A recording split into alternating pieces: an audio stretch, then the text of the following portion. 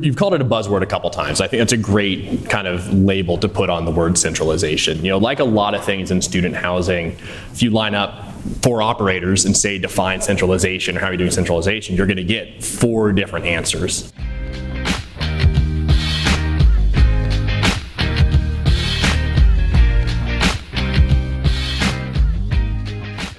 This episode of the Student Housing Insight podcast is brought to you by the generous sponsorship from BSB Design.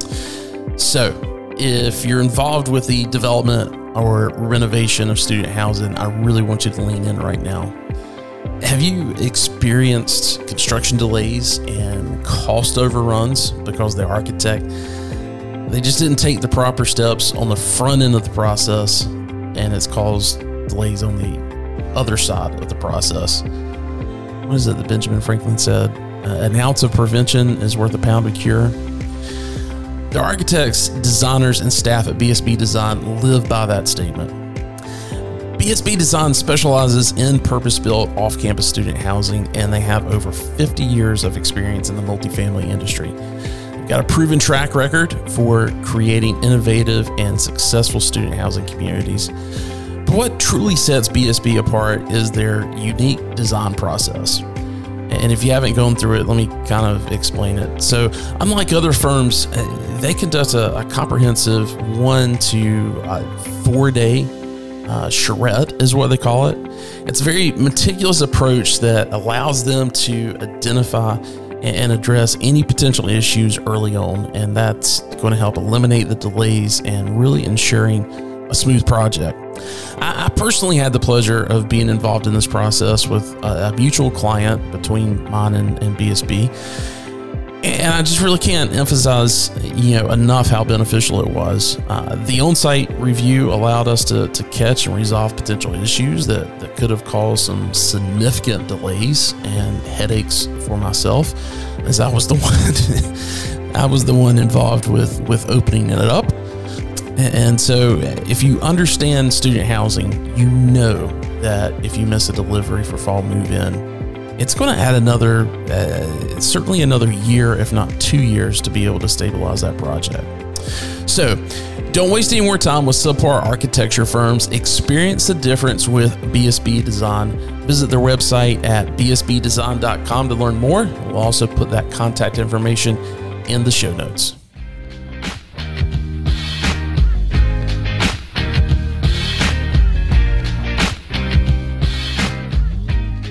Welcome to the Student Housing Insight podcast, where we are putting you in touch with the people who bring student housing to life. I'm your host, Wesley Dees. I'm also the CEO of Student Housing Insight. That's right, because we're not just a podcast, but we're actually a platform for student housing professionals to network and come together, share data, ideas, and all that good stuff. And joining me today is someone that the audience has not heard from for a while, Greta Dare. Ooh, hello there. So how are things going? It's been a long time. Amazing. It has so long.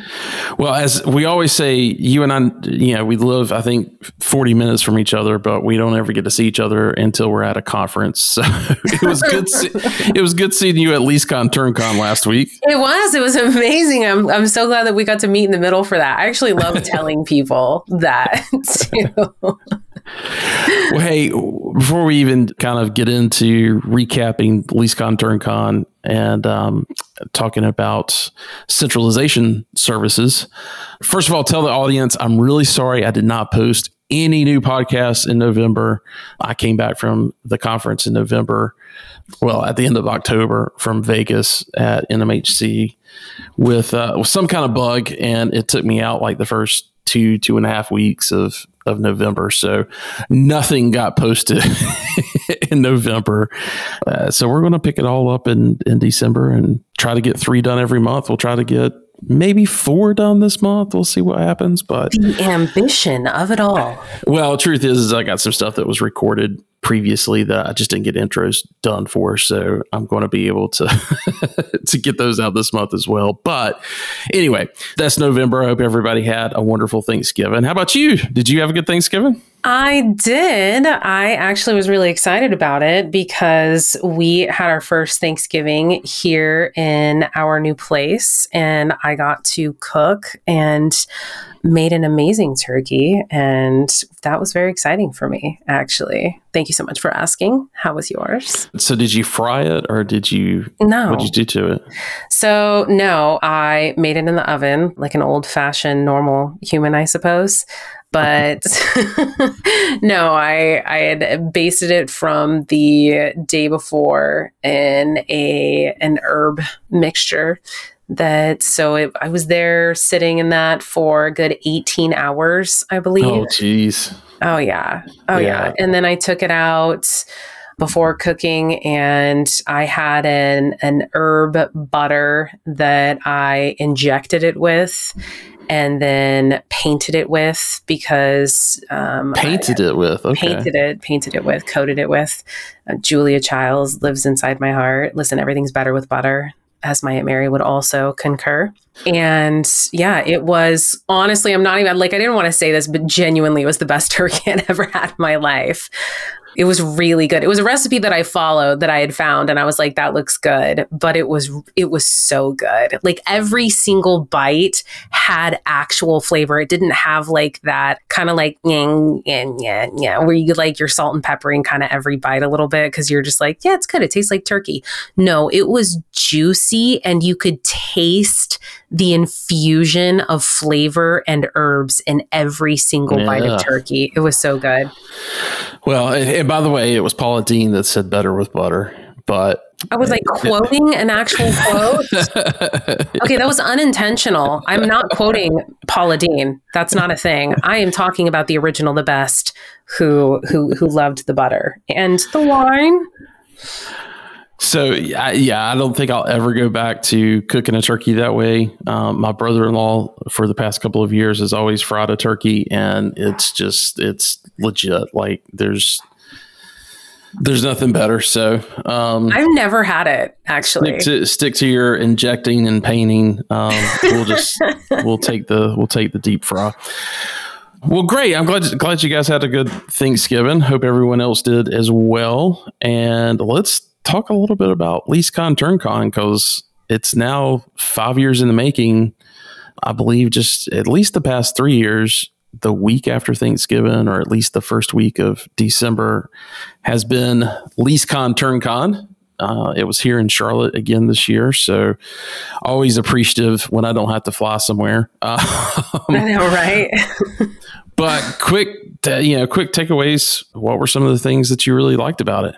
Well, first off, I obviously just love LeaseCon TurnCon. I'm not even kidding. I think it's an amazing event. I love that it exists. My biggest thing, one, I loved when the inception of it, when it first came about, when you told me that this was something that Rich was wanting to put together, the entire idea that an event was going to be focused on creating and giving tools that were meant more for the on-site teams and senior managers, directors, the people that can use things as direct tools. And that to me was so important and so incredible, because obviously that was something that when we were on site, we would have to do you would go to the apartment association, but we don't have events like that in student housing.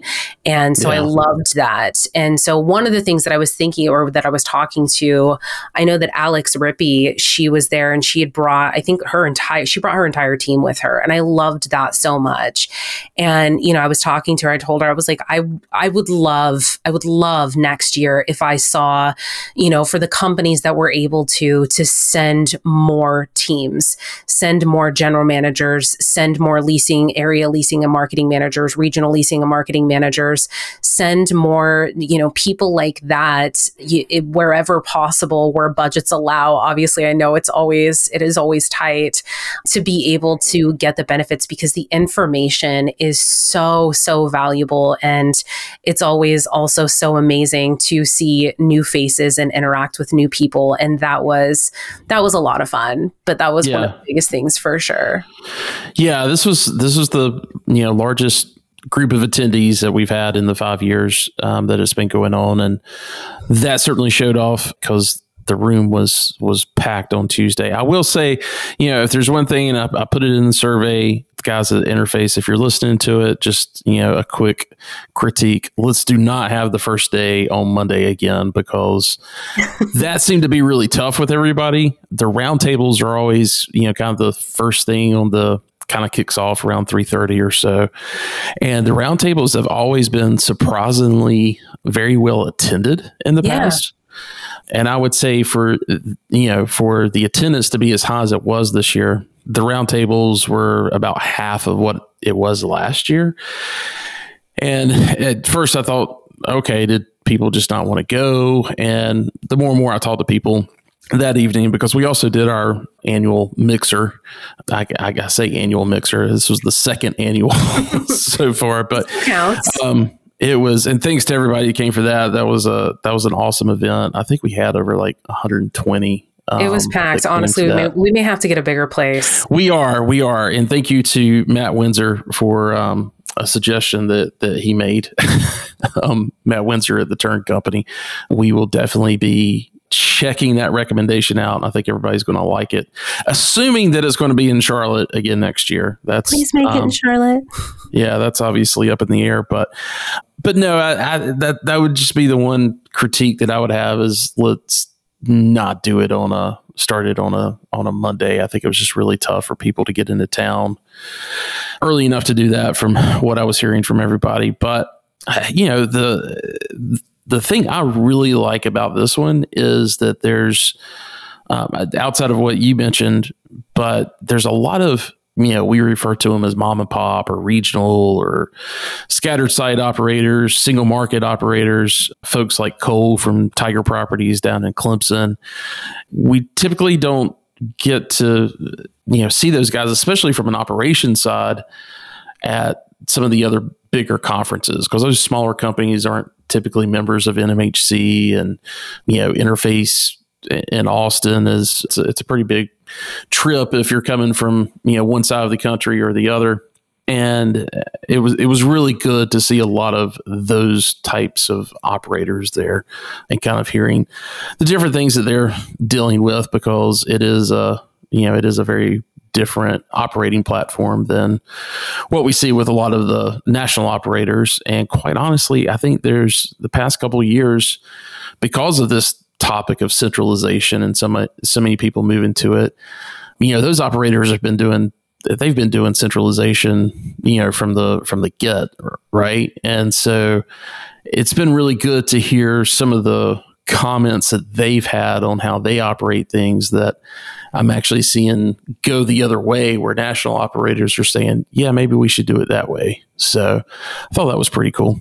No, I completely agree. I love that you brought that up, because I hadn't thought about that, but you're absolutely right. Cole, obviously, but because otherwise, one, that interaction, even in the larger ones, there's so many people you typically don't get to have it.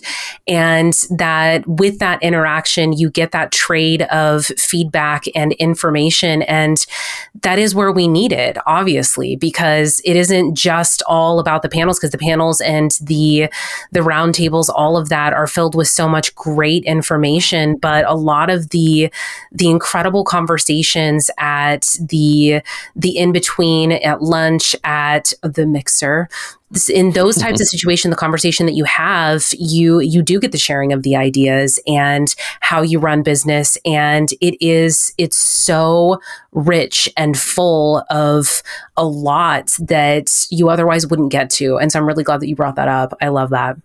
Yeah. And one other thing that happened this year that hasn't happened previously that I was pretty excited about was that we actually had, and not anybody really heard about it because it was something that I kind of kept, small on purpose.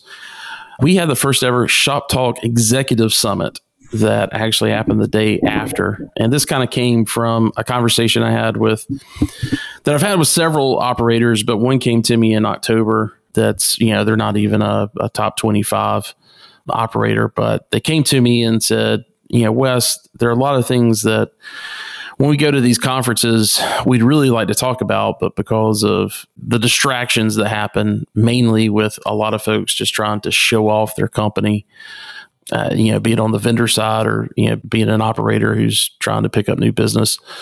Some of the real problems that we're facing, we don't really get to talk about. And that conversation further developed into, okay, well, let's do something. Let's survey folks, see what they would want to talk about. And, let's don't do this as a separate conference, because who wants to get in the car, get in a plane and travel again for another conference? Let's put it on the back end of LeaseCon and, invite some of the executives that are going to be attending. And for all of those that took part of that survey, thank you so much for doing that.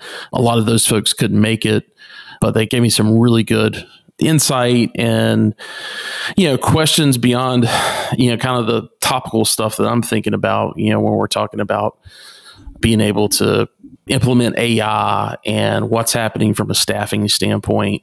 It was great getting that feedback from them. And so we did that on Wednesday and had a fantastic group that was there. Hopefully we can continue doing that year after year. I could see that really being beneficial for everybody that attends that. But yeah, that was new. That was an extra undertaking we had for this event, but it went really well.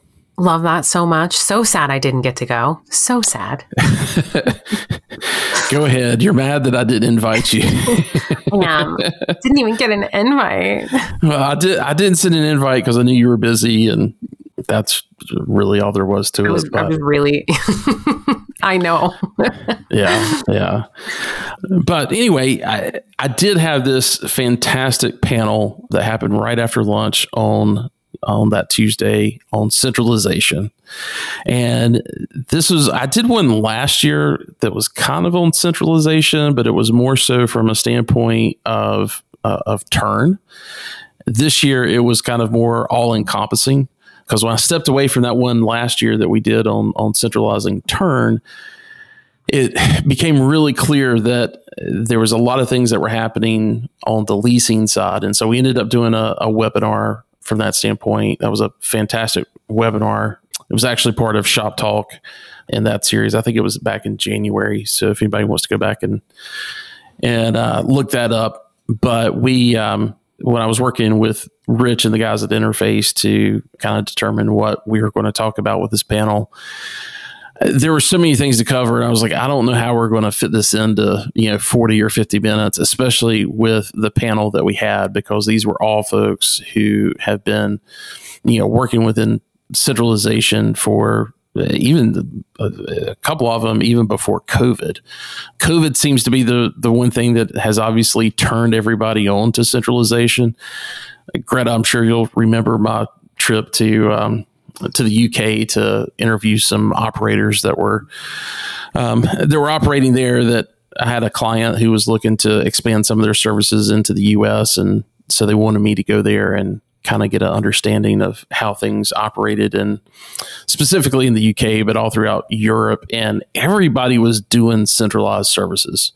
Obviously, they didn't have AI bots and things that they were deploying. This was very old school centralization, but they did a damn good job of it. And it was really impacting the bottom line in a positive way. And I came back from that in fall of 2018 saying, guys, we got to do this. We got to do this. And if you've been a long time listener of the podcast, you know about those episodes.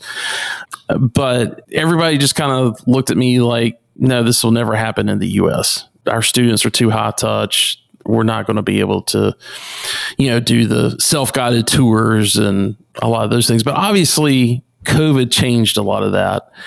And everybody's really focused on it now, because we all learned that, it does actually save to the bottom line, both for the properties as well as for the management company. So we wanted to do that because it's a huge topic right now, not just because of centralization, but also because of the technology that comes behind it. So had a fantastic panel that, has really been knee deep into it and have, been evaluating all the tech stack that's out there to evaluate. And so I think everybody got a lot of good information, and I think everybody that's listening to the podcast today will take a lot away from it as well.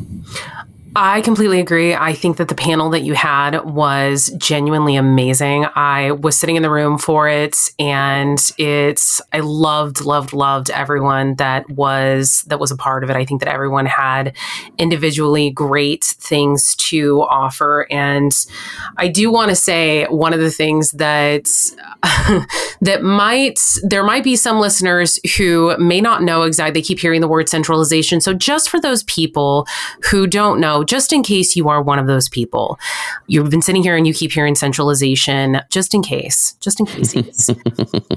When you hear centralization over and over again, in case you're getting into this and you're like, I'll figure it out once I start listening to it, I've got you. Okay. Centralization, when you hear that term, basically what it means, and JT actually mentions this in the panel where everyone has a different definition of what centralization means and why Wes mentioned it with a lot of scattered site portfolios, why they've been doing it the entire time.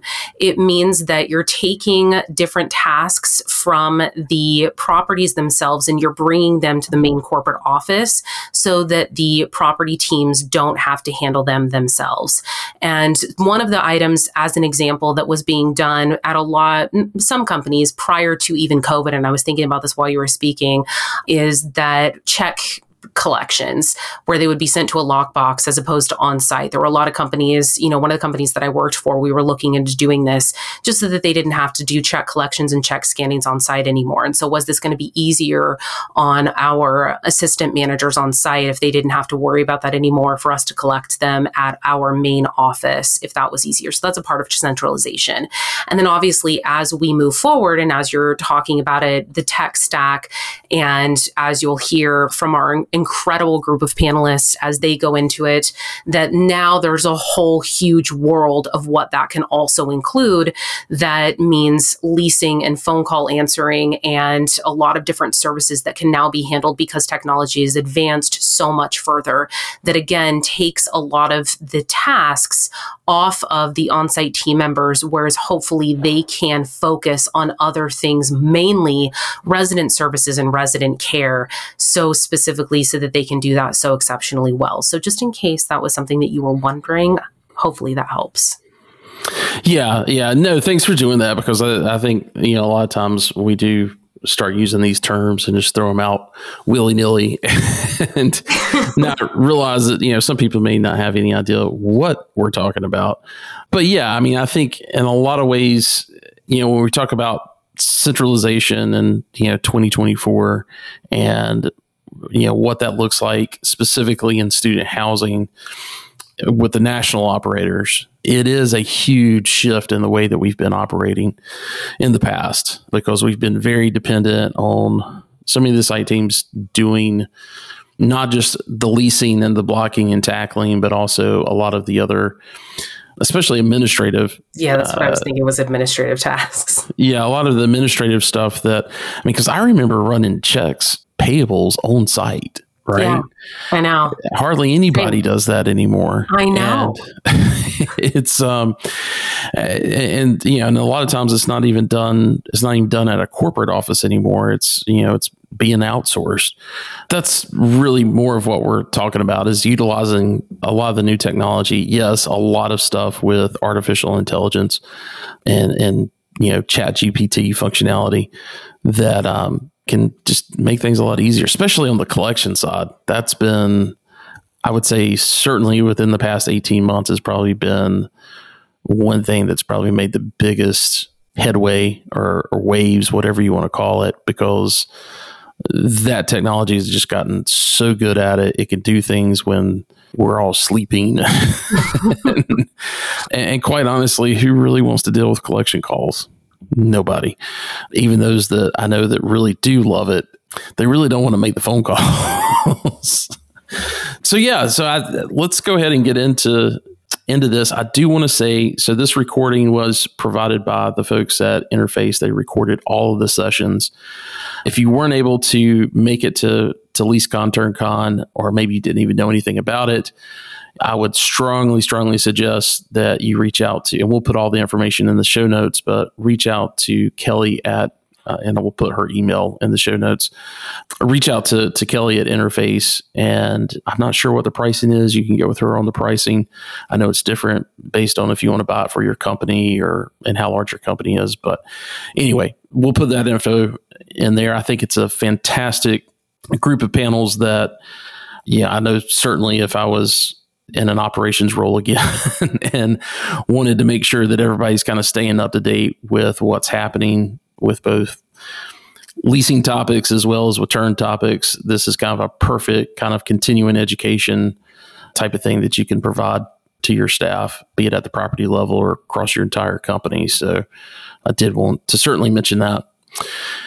So anything else you want them to focus on before we hit play on this recording? No, I think that's everything. All right. Here's our panel on centralized services from LeaseCon, TurnCon.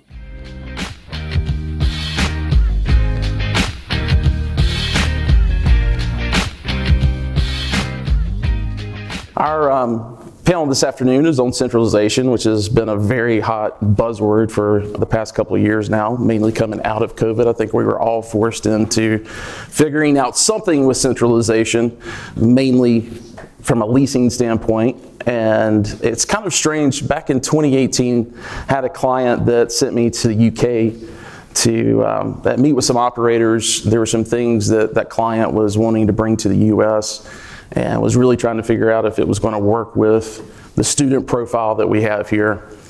And I came away from that really kind of in awe at how centralized the operators were in Europe and how that was having a major impact on the bottom line. And came back telling everybody, hey, we've got to do centralized services. We've got to do centralized services. And they looked at me, a lot of your CEOs and COOs looked at me and said, Wes, this is never going to work because U.S. students need the red carpet rolled out. They've got to have that human touch. And literally, a year later, we're in the middle of a pandemic and everybody figures out that, honestly, that's not that important. So a lot of operators have put a lot of money into it over the past couple of years and are really coming out with some unique things that I think is going to drive this industry. And we've got several of them on the panel this afternoon, and I'll let them introduce themselves and their company and a little bit about what they do from a centralization standpoint. Sounds good. We'll start with you. Hey everyone, my name is Phil Ginsberg. I'm the Director of Centralized Sales and Leasing over at the Cardinal Group. Been there for about a year. We've been able to see some pretty good success with some tech innovations through some tech stacks that we're working with that Peter alluded to earlier, and we're going to cover a little bit later. Awesome. Well, I'm Kendra. Hope you guys stay awake right after that lunch and don't go into a food coma. But my name is Kendra. I am Director of Sales with the Scion Group. I've spent almost 12 years in student housing industry and 11 of them with Scion. And just a little bit kind of about our centralization. We do centralized leasing, I think, is the most prominent. We do kind of dabble with our turn management is also kind of centralized, and we do some collections centralized as well, but mostly centralized leasing. Joel Brobant, Granite Management. Some of you might know us as the Banana People. If you know, you know. But anyway, I'm COO of Granite. I've been with the company for 10 years, spent 12 years in student housing.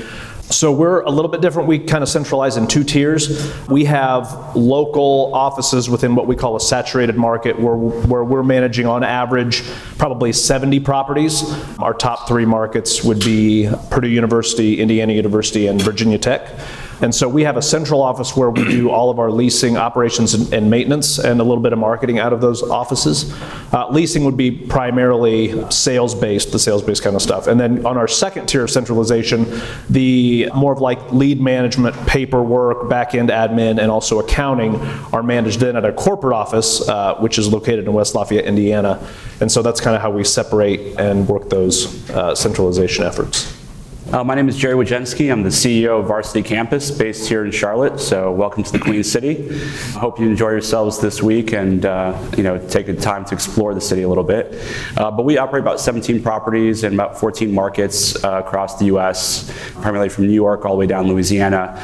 And we have a couple products. We started off with centralized leasing, which has now covered about 80% of our portfolio, and centralized financial services, which basically does rent collections and AP invoice work. And then we do have a third branch called Centralized IT Solutions, which is kind of a newer concept, kind of kicking off the ground. So we're really kind of buying into the centralized services platforms, and I think that's part of the future in the industry. My name is JT Bailey. I'm VP and General Manager over student housing for RealPage. I'm the one vendor on the stage. So at RealPage, we offer, we're a technology solutions provider in the space. We offer full stack management platforms to run your entire, property management company, but we also offer individual products that serve specialized needs and integrate with all the systems out there, Knock being our CRM we purchased 2 years ago. And that's where a lot of our centralization efforts are going, is kind of through that deployment of Knock, whether it's within our own ecosystem or integrating with Entrata or any of the other ones out there. Well, great. So guys, I want to first kind of ask you guys about your journey into centralization. And Kendra, I want to start with you because I mentioned earlier COVID is what really kind of forced all of us into it. But Scion was getting started with this prior to the pandemic. So tell us a little bit about what that journey was like, getting to the point of figuring out what the tech stack was going to be. Just kind of walk us through that, and then we'll talk to the rest about their journey. Yeah, absolutely. So we kind of dabbled in centralization for a couple of years. I feel like if I say summer leasing in this room, a lot of people will understand what I mean. But it kind of started from our summer leasing and kind of trying to get to the finish line. And so what we kind of started doing every summer, we'd have a team of people that had finished leasing up their properties, kind of had essentially free resources out there that could be reapplied somewhere else. So we brought a team. First it started with like 4 people, and then we bridged out a little bit more. And I think eventually it was kind of rotating teams of 20 people. Flew to Chicago. We sat in a room, and that's where the magic happened. We pretty much everyone had a phone at their table and their laptop, and we sat in groups. We made a bunch of competitions, and we just worked on those properties that were doing summer leasing. The hardest ones in the most saturated markets with concessions that were being thrown out, thousands of dollars of gift cards. And so that's kind of where it started, was this dedicated effort to making things happen. And what we realized kind of through the process is the dedication and the lack of distractions from residents coming in, asking us questions, needing to put in a work order. Those are all extremely important things to the resident, but they are distractions for the on-site team. And so it was the solve for focus is essentially where it all started. So as Wes mentioned, prior to the pandemic, we had geared up to make this, what we were calling sprints, a full-time thing. And so we did take some of our team members from on-site, and since then have evolved by bringing in all sorts of different backgrounds into our centralized team, which are all now in Chicago. We're, sit on the floor together, go through the weeds together, and it's really allowed us to kind of flex our resources at any given time and continue that solve for focus, which allows our on-site teams to really dedicate the resident experience. They may know us from the leasing signing process, but then, we introduce them over to the site team where the rest of their journey with us happens, and we, check in around renewal time and keep those connections going. But that's kind of how we got started. So Scion is all, you guys do no third-party management. For the 3 other operators up here, there's a lot of third-party management. So I'm a little interested, along with that journey, kind of what's been the response from those third-party clients. Jerry, we'll start with you. Sure. Initially, our third-party clients didn't really understand the concept. It was very confusing to them because it is a novel approach. And like you said, overseas, it might be less novel than it is here, but they're so used to the way things have always been done. And when you introduce and disrupt the process and try to explain to them it's a very uncomfortable thing for them to break away from that mold. And the way we kind of proposed the concept was, look, we have a SEAL team that are experts in their specific fields of either leasing or rent collections, and they can provide consistent service, better results, and for less money. Because again, we can now look at our, several of your properties in your portfolio and work on all the properties at the same time with fewer resources because it's centralized. And as a result, you can reduce your payroll. And I think with some groups on the panel, we were targeting maybe, not backfilling ACM roles or whatnot to kind of offset the cost. So it's a win-win. You get better service and better results, and you save on your payroll costs through centralized services. So at first, there was a lot of resistance and few adoption. However, as certain properties might have been in tougher markets struggling, they said, you know what, we want to hire on your service and see what happens. So within the first 30 days, they were so impressed that they hired us across their entire portfolio. And right now, like I said, about 80% of all of our properties in our portfolio are under at least one of our centralized platforms. And the success and results speak for themselves.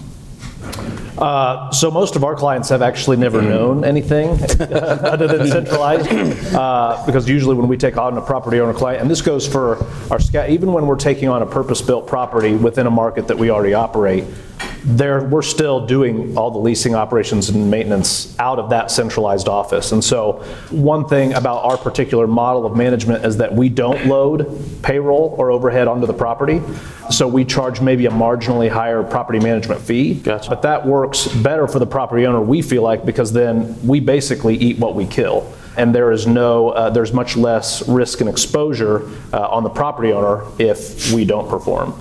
And so I guess our clients really haven't ever been given a choice. It's like, hey, this is our model. We staff this one centralized office and we'll service your property from that office, and this is where we're going to funnel everything through.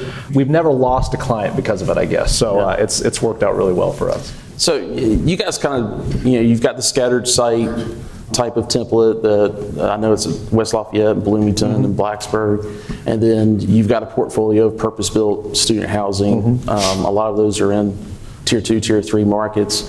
How much difference is there in centralized services between those two types of portfolios? Yeah, so not a whole lot. I mean, the one difference would be obviously if we have a purpose built it's by itself in a market, obviously that property has its own staff. Granite is still bearing the overhead, but that person almost functions as our front-facing employee. They will obviously do some sort of leasing. They will do some sort of like first-tier operations. They usually don't do maintenance, but then we are usually dispatching from a closer centralized location, either people to go visit that property for like larger operations projects for maintenance, and we're doing a lot of the leasing on the back end, again, back at like our admin. Really the person that's there in that building is meant to be a face to the property, get the lease out to them, and then we take everything over from there on the corporate side on the back end.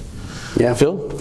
Yeah, at Cardinal, we've taken a little bit of a, to go back to Peter's talk earlier, a unique approach to kind of the way that we're doing it.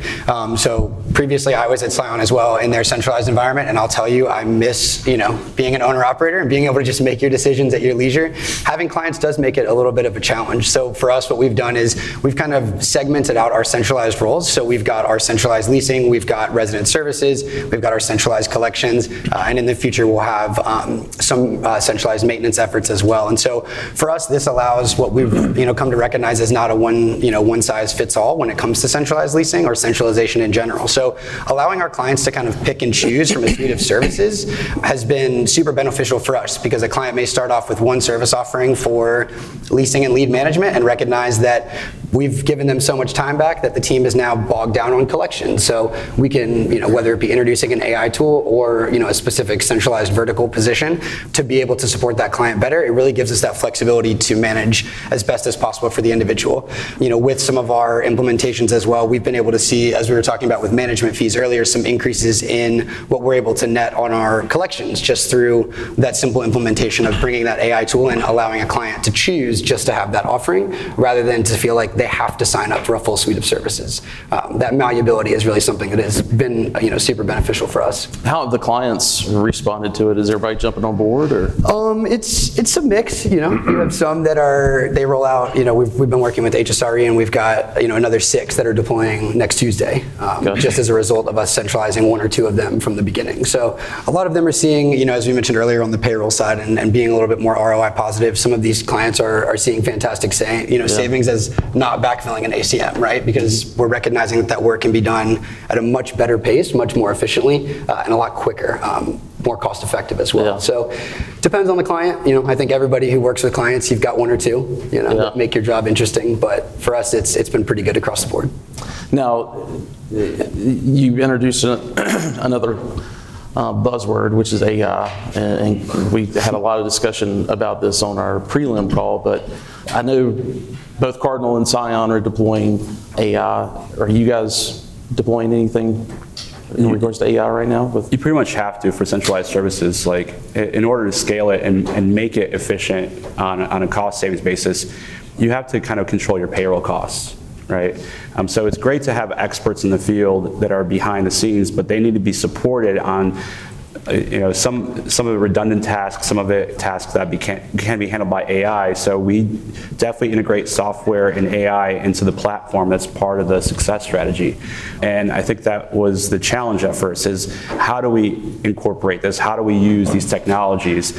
And it took a few months for us to kind of figure out and streamline, but I think our directors of the departments for centralized financial services and leasing and IT did a really good job utilizing AI to basically supplement their teams. Yeah, okay. So for the audience, just a quick show of hands, how many of your companies have deployed centralized services, either just leasing or collections? Anybody? Okay. My next question, JT, I want to go to you because I think there's obviously everybody didn't raise their hand, and so one thing I want to make sure with this panel is that we kind of provide some lessons learned. You're talking to folks every week about deploying these solutions, so kind of wonder from your standpoint, what's some advice that you would give to folks, and then from the rest of the panel, really like to get into some of those lessons learned the hard way. So.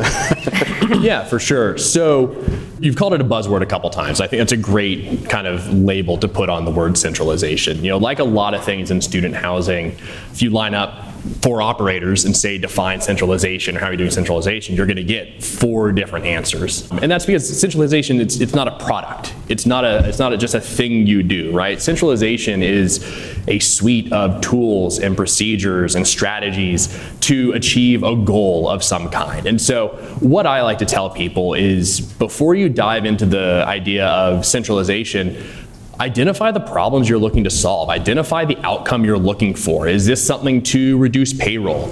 Is this something to be able to utilize underused, employees at successful properties to either cover for groups that have a higher workload or are having turnover problems? Is this a service you're looking to offer as a third-party operator that can be a potential, additional revenue center at a different, service level? Are you a scattered site? There's so many different ways, and so many different ways you can utilize, the concept of centralization to solve your problems. And so one of the things I like to recommend to people is don't just go into a conversation with a vendor and say, I want centralization, because what their answer may be might not be the answer to your specific question, to your specific problem. Identify the solutions and outcomes you're looking for. Identify the problems you want to solve so that you can then go and have a good conversation with all the different vendors in this space and make sure that as you're putting that together, because with that, as I mentioned earlier, there's a suite of tools, there probably won't be one vendor that meets your centralization needs. It's going to be, an AI company and a CRM, or your PMS stack with, some additional add-ons or whatever else. So if you truly understand what your outcome you're striving for, what problem you're looking to solve, you set yourself up to have a lot better, more educated conversation. And at the end of the day, you'll be spending your dollars on something that's actually going to provide the value you're looking for, as opposed to just kind of going the route of technology for the sake of technology because everybody else is doing it. All right, lessons learned. I'll start. I would say don't be afraid to try new tools, right? You're not going to learn or figure out what tool is best for you and your company or for that specific operator. As JT was mentioning, like it's not all the same. So don't be afraid to try new things. At Cardinal, we tried a voice AI that wasn't what we were looking for in the beginning. It was a big lesson learned for us as we put a few eggs in that basket. And then my main thing is just never forget that you cannot build the second story of your house if your foundation is not done. So it is much better to take an extra couple months and build out your foundation to be rock solid before trying to progress forward into something, because you can't go back. And if you try to go back and make those changes, you may be able to, but it might be a lot more costly and time consuming than you may have anticipated in the beginning. And the last thing I'll leave out with is be proactive, not reactive, because in this industry, the more reactive we are, the quicker we have to chime in and try to solve something. But the more proactive we can be with the way that we're rolling things out, with the tools that we're testing and the teams that we're working with, I think ultimately the better results you're going to see. One of the biggest things I think that we learned is that it's okay to pivot a little bit. And I mentioned that we kind of dabbled in Centralized for a while, and it gave us a good understanding of kind of what we wanted that foundation really to look like. And based off that, we extrapolated it to a size 55-person team. And what we realized is 6 people structure isn't always the same as a 55-person structure. You can't have 50 people in the same role and no growth patterns, things like that. So it looks a little bit different than it did on day one, and every year we kind of have a reflection period and make adjustments. Markets change drastically. You might have had to put more resources in a specific area that is no longer a problem now, or vice versa. And so it's okay if it's not the same exact thing you thought it was going to be on day one. And JT said it perfectly, like it's not a one size fits all. Well, I'll tell you a different way to do centralized sales or any centralized services, and you really have to look at kind of the needs of your properties and make decisions based off of that. So I think one of the things that we've learned about centralization is that it actually frees up your people to do what they're really good at. So like from a leasing perspective, we've got salespeople, leasing people that are really good at like making the sale, closing the deal, and they're terrible at paperwork. So it's like taking that off of their lease plate. agent, terrible at paperwork. What? So taking that off of their plate, allowing somebody who's more administrative to do that for them so they can be freed up. And Kendra mentioned it earlier, it's like when you're on site, for us, if you're in your central office, you still get the customer support questions. You get people calling in, walking in. They want to ask you all sorts of things that really don't have anything to do with our leasing folks, but they're kind of like the front-facing folks, and so they get those questions. But having those support systems set up on the back end, so it's like, and it goes across all of our departments, but leasing is the easiest one to see, just to free those people up, just do what they're good at. Go out there and get people on tours and get them to sign leases, and then everything else we can take care of on the back end. And it allows them to not get bogged down from doing what they've been primarily hired to do by having to cover all of these other things.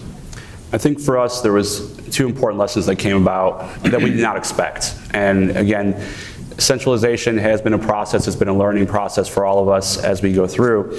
We were so focused on how are we going to structure this and who are we going to choose to be part of our team that we kind of forgot about the site level and the challenges about integrating the two that might come up. The first thing that came up with centralized leasing, for example, is we have like I said, a SEAL team of great closers that are there calling, following up the leads, and getting leases signed. However, they still need the leads to come in. And those leads are usually coming in from the site level or through our digital advertising. So if you have a property that's not bringing in new leads or new prospects or guest cards into your system, well then the centralized leasing team really can't do their job and their function. It's a 2-step process. As you bring in the lead and then they close that. So we realized that we have to fuel centralized leasing by making sure that the site team plus our digital presence is bringing in more and more prospects, even in difficult markets where there might not be a large market to pull from. So that was the first issue we came across. The second issue came a little bit later, surprisingly, and that was the site teams. We didn't realize that when we implement centralized leasing, our site teams, how do I put this the best way? I got a feeling it has to do with the money that comes in there. Yeah, essentially they go, well, what about our commissions or bonuses or whatnot? And also a little bit of more on the ego side, are we doing a bad job? Feelings were hurt sometimes. You're taking away a process from us.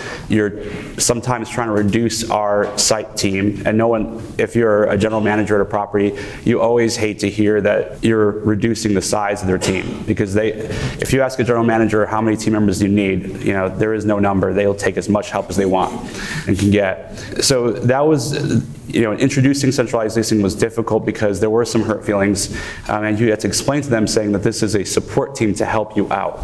And in the long term, the site team and centralized team working together are going to produce a better outcome, better results, and hopefully gives you your summer back so you're not leasing up last minute, into August. So we had to figure out how to handle the bonus structure program. So instead of maybe on leasing, since one of our issues was we need the site team to start farming leads for us, we turn it into more of a marketing, lead production bonus instead. We had to work around these issues, but we completely forgot, and this was on us, that the site team can't be forgotten.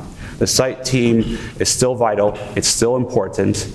These are support structures, but we do need someone on site providing that human touch with residents. And you have to make sure that you create an integrated structure where they don't feel abandoned and that they feel important and supported, and then also that there's a good communication structure between the centralized teams and the site teams as well. So that's a perfect segue into what I wanted to get into next, which is really kind of the nitty-gritty. What does the structure look like, especially on centralized leasing? Kendra, you mentioned having a physical call center in Chicago, and I know Cardinal's got everybody spread out all over the place. Mm-hmm. Let's just dig into that. What does that structure look like? What does the training process look like? Because you've got folks that are probably great at selling, and both of your companies do great websites. I'm sure a lot of folks that are trained really well in selling can look at the website and sell it to somebody over the phone, but do you guys send them out to the properties to kind of understand the market a little bit better? I just want to dig into that. Like you mentioned, we have a team in Chicago that all sits together and works together collaboratively, and I mentioned it earlier, we kind of started out with everybody in the same position and applied them equally, but you have people with different backgrounds, people that have different strengths, you got people that are looking for career growth and things like that, and so we've developed a couple different roles within the team based off those criteria. And then for the training standpoint, a lot of our teams, did originally come from on-site, and so that's kind of like a lesson learned along the way too. Is hiring the person for this role. You may have someone really strong that is from Starkville, Mississippi, and Chicago is not their vibe, and so you might have some really good student housing background, but trying to move someone to Chicago isn't always what they're looking for, and so we got into this. All right, well, if they're not coming from student housing, how do we train, and how do we get people to understand this whole experience that some of these other team members may have lived on site when they worked in on a property, and they have that experience and knowledge. And so from a lot of lessons learned in the training aspect, we were able to devise an onboarding that's pretty extensive, and then the goal is to get a few people out every year to their markets, or if there's a market where you just have to go see it to understand it. We do still selectively travel, but it's certainly that's the one time of the year that. So I'm interested, which markets would that be the case for? Oh man, let's see. I think most places that we sent people out to this year, Tuscaloosa I think is a good one that we've sent people to. We have a lot of markets of scale, which is helpful because we do try to group the properties together as much as possible for each of the team members. So really markets of scale where you can take one trip and go see many sites, or your driving distance to the next market over. But yeah, I think that's huge for not only the training aspect of understanding the market, but that face-to-face time with the site teams is huge. Like every team member that we've been able to send out that has built that relationship and connection with their site team, they come back working together so much more. You have an appreciation when you go on site, if you didn't come from on site, of what happens on a day-to-day basis when Amazon rolls up and everybody's eyes glaze over because they see a million packages that need to be logged. Things like that you just don't get from being totally remote. So yeah, I think that's really how we're structured. We dabble around and play with kind of the ratio of properties to people, because not all properties are the same, not all markets are the same, and so that bandwidth fluctuates. And I think that's one of the benefits of owner-operators. That's a really good point, because very quickly. Yeah, because we've all talked about how the velocity has been, especially Power 5, Tier 1 schools. Are you finding yourself shifting everybody onto those properties at the beginning of the season and then over to the Tier 2, Tier 3? Yeah, absolutely. And we kind of look at the season as a whole for a property and understand, okay, well, this one's going to be really hot and need a lot of attention in January, where this one, it's October, and then let's also, throw a May leaser out there. And so that way you can kind of flex your bandwidth throughout the year. And it's not like, oh my gosh, I've got 3 properties that need to lease up in October, or, I'm going to be in a really bad position. And so we are strategic about that as well, and understanding, okay, how do we make this, a 365-day-a-year job versus, all right, let me lease my property up in October and then kick back and relax for a year. It doesn't work like that.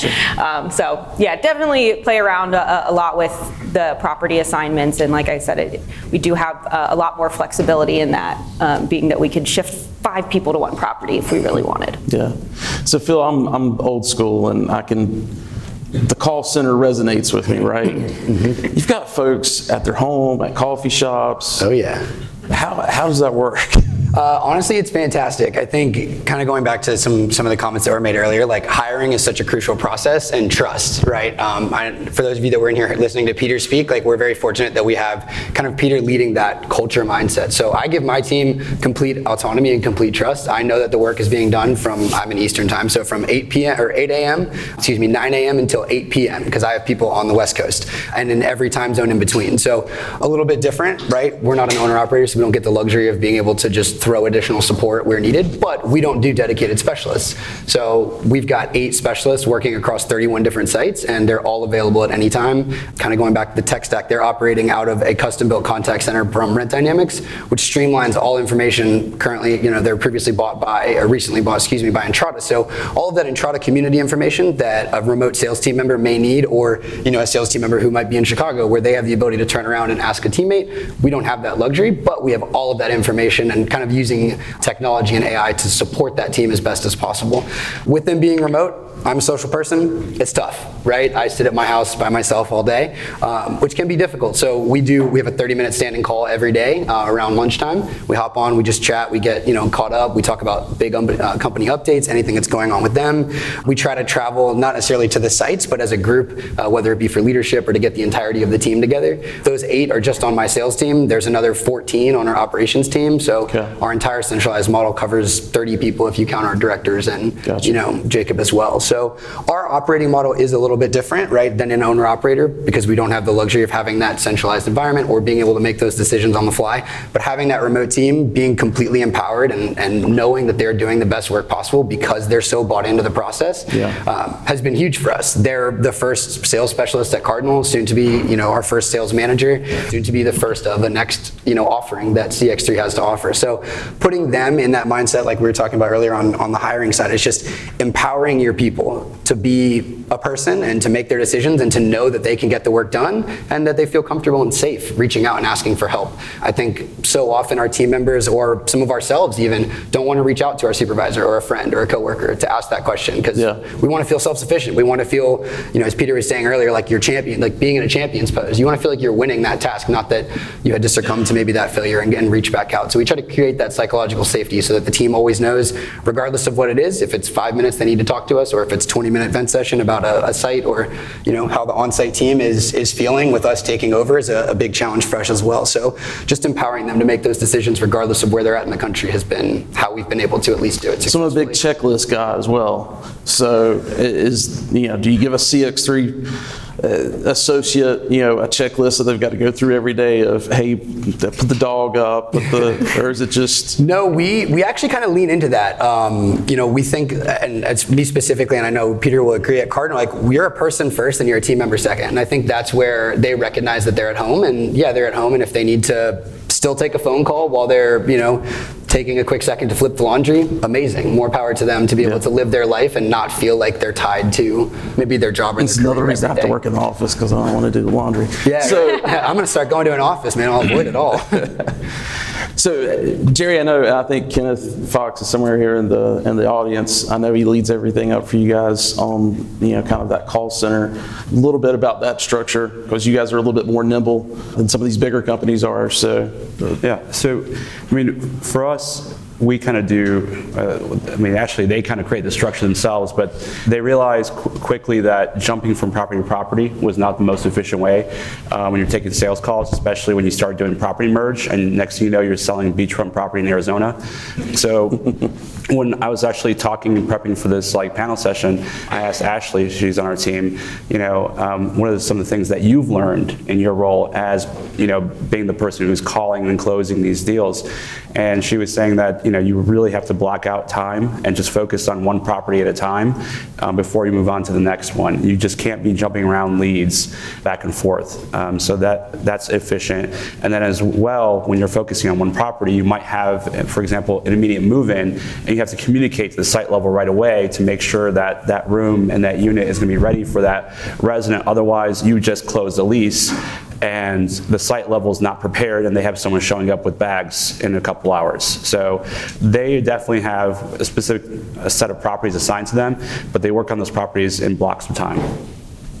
Joel, do you have anything to ask? I know I kind of got on that a little bit earlier between the two different portfolios. One aspect of the leasing process that we're actually have just recently changed, even from a different standpoint than what we've normally done is, and I guess it seems obvious, and I don't know why we didn't do it earlier, but part of one branch of our customer support team that normally handles phone calls for billing questions or account questions or different leasing questions, is they're actually helping us with lead management in that. A lot of times students and even working folks for our multifamily properties, they're doing things obviously between 8 and 5 every day. And so we get a considerable amount of leads that will come in. We use AppFolio, but through our AppFolio lead management system that typically are going to sit there and probably not get responded to until the next day.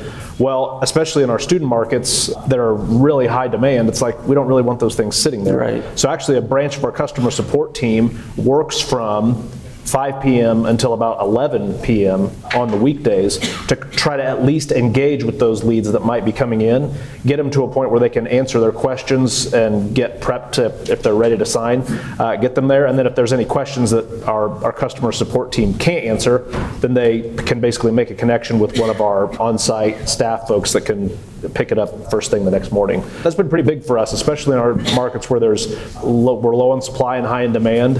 We think we've been really successful at capturing some of those leads that might have been lost otherwise. Yeah. So last question, and maybe we can get to some Q&A, but I think we've only got about 5 minutes. ROI, which is the most important question in all of this. Mm-hmm. How long are you guys seeing, between rolling all of this stuff out before it's actually making an impact on the property budget, bringing in revenue for the management company?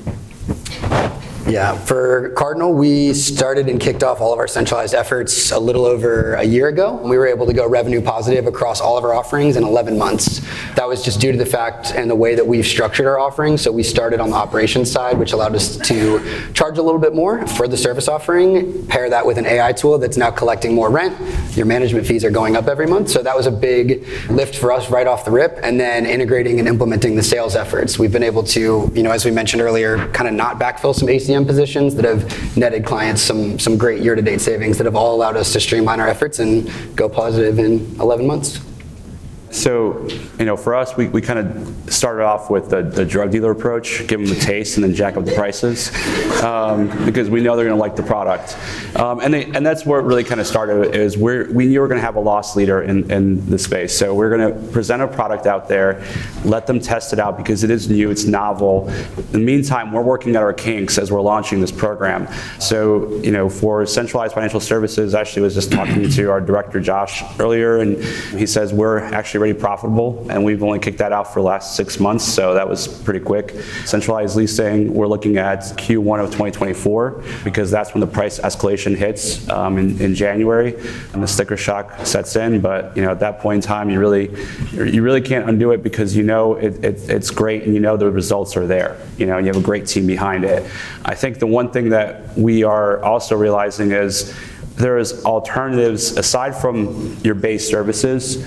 There's some ancillary services that we can provide, which right now the teams are doing for free, and I'm pushing back and saying don't. So I think once you've proven that you're good and effective at what you do, you tend to have clients who then try to say, well, can you also do this for me and to do that for me? So we're seeing like Centralized leasing, for example, is doing a lot of property reporting or crunching numbers for ownership groups that usually the site team would work on or the regional team would work on. And so we can do that, but that's going to have to be now an hourly fee going forward, because that's above and beyond the core reason for that department and service. I want to make sure to open it up for any questions. Anyone? Ted?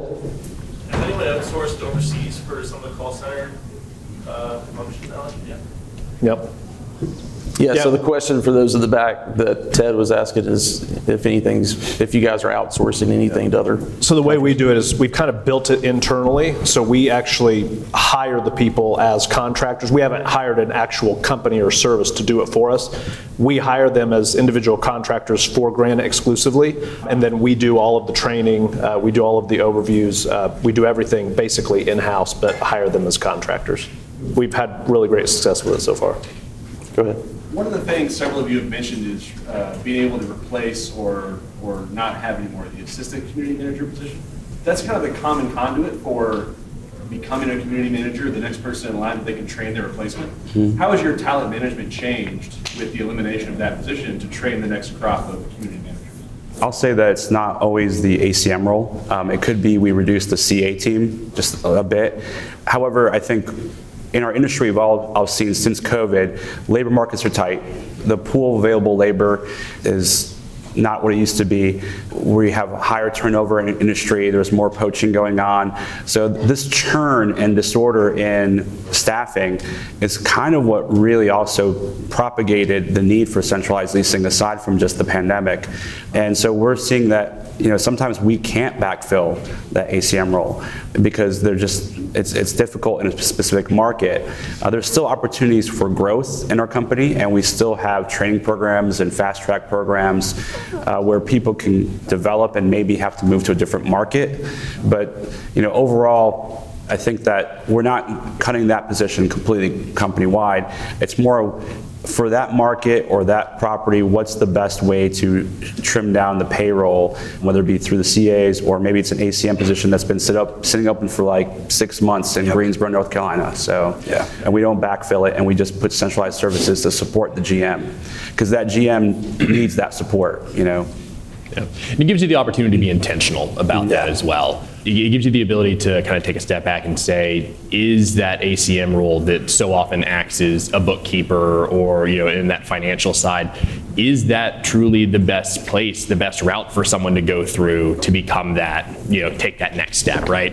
So it gives you the opportunity as a company to really look at what qualities do you want to instill in those management candidates. Do you want to put in a fast track program? Do you want to, instead of going from a AGM to a GM style role, maybe you're going from a GM at a small property that you would consider an easy property to have that be the first step, and then you're moving up kind of in that piece in part. And it also opens more opportunities, on the corporate side, or kind of where that centralized piece is structured, that, maybe that's a new potential growth path for somebody, that your leasing manager, instead of jumping into an AGM, ACM role, maybe they're going to jump into a centralized sales role. And then, like Phil was saying, then that person might be one of the first batches of the managers of those groups and the directors as they move up. So it gives you that chance to kind of really look at it and see what process do you really want to flow those people through to get them into the right positions, and to have some kind of intentional, planning and thought around it. The only other thing I would add to that as well, and for anybody that's sitting in this room, like, they're talking about eliminating assistant manager positions. If you took a look at your hiring and how long your positions were open and how many candidates you get for that position versus what the average centralized position sees in terms of candidacy, it would just blow your minds. I mean, we have roles that have sat open for 6 months that have seen 12 candidates. I had a role that I had open for a month and I saw 135 for a centralized role. So the numbers are kind of speaking to it, and I think when you look at that, you look at the quality of a candidate that's putting themselves in a candidate pool of taking on a centralized role for a large corporation. That candidate's probably a little bit more qualified than someone that thinks they can manage a 300 unit or 500 bed asset. And then to the point about setting them up for success, maybe that's not how we should be setting up our CMs and setting them up to be most successful. What does the most successful CM at your company look like, and how did they achieve that? How would you then teach that person to bring on or look for that kind of style in their next candidate? Well, my Apple Watch has told me it's time for me to stand, so unless if anybody else has any questions, I think we'll move on. Panel, thank you so much.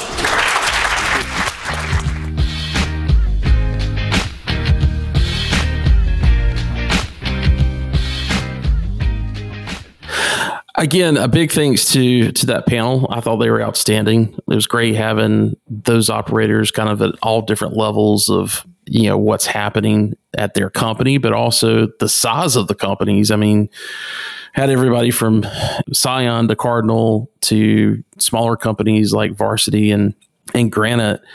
And then on top of that, being able to have JT there to kind of give that, that tech perspective. And it worked out really well. I completely agree. It was perfect mix for that panel. I genuinely loved it.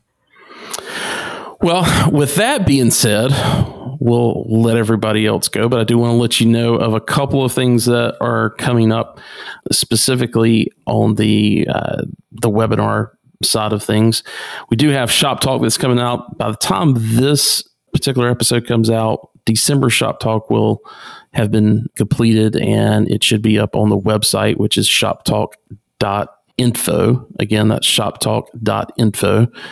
And when you go there, if you haven't registered to actually get our emails so that you can be updated each time we schedule that monthly webinar, make sure that you go there and register to receive those. And then in January, our first one's going to be on the second Thursday. It looks like that is the 11th of January. So make sure you put that down on your calendars to join us for that. We've got a great lineup of folks that we're talking to for that one. Greta, anything else? No, sir. Happy holidays, everyone.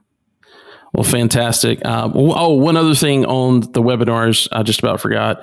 We will be announcing here in the next week or so one that we've got coming up on reputation management. So if that's something that you and your company are focused on looking at, wanting to kind of find out what everybody else in the industry is doing to manage that process, make sure you check that out. It should be happening. I believe it's going to be the last week of January, but we'll have info on our website at studenthousinginsight.com, and just go to events and you'll see everything listed down at the bottom. Well, Greta, thanks so much. Good to hear your voice. Likewise. Very happy to be back as always. Well, fantastic. Happy holidays to everyone, and we will see you on the next episode. Bye.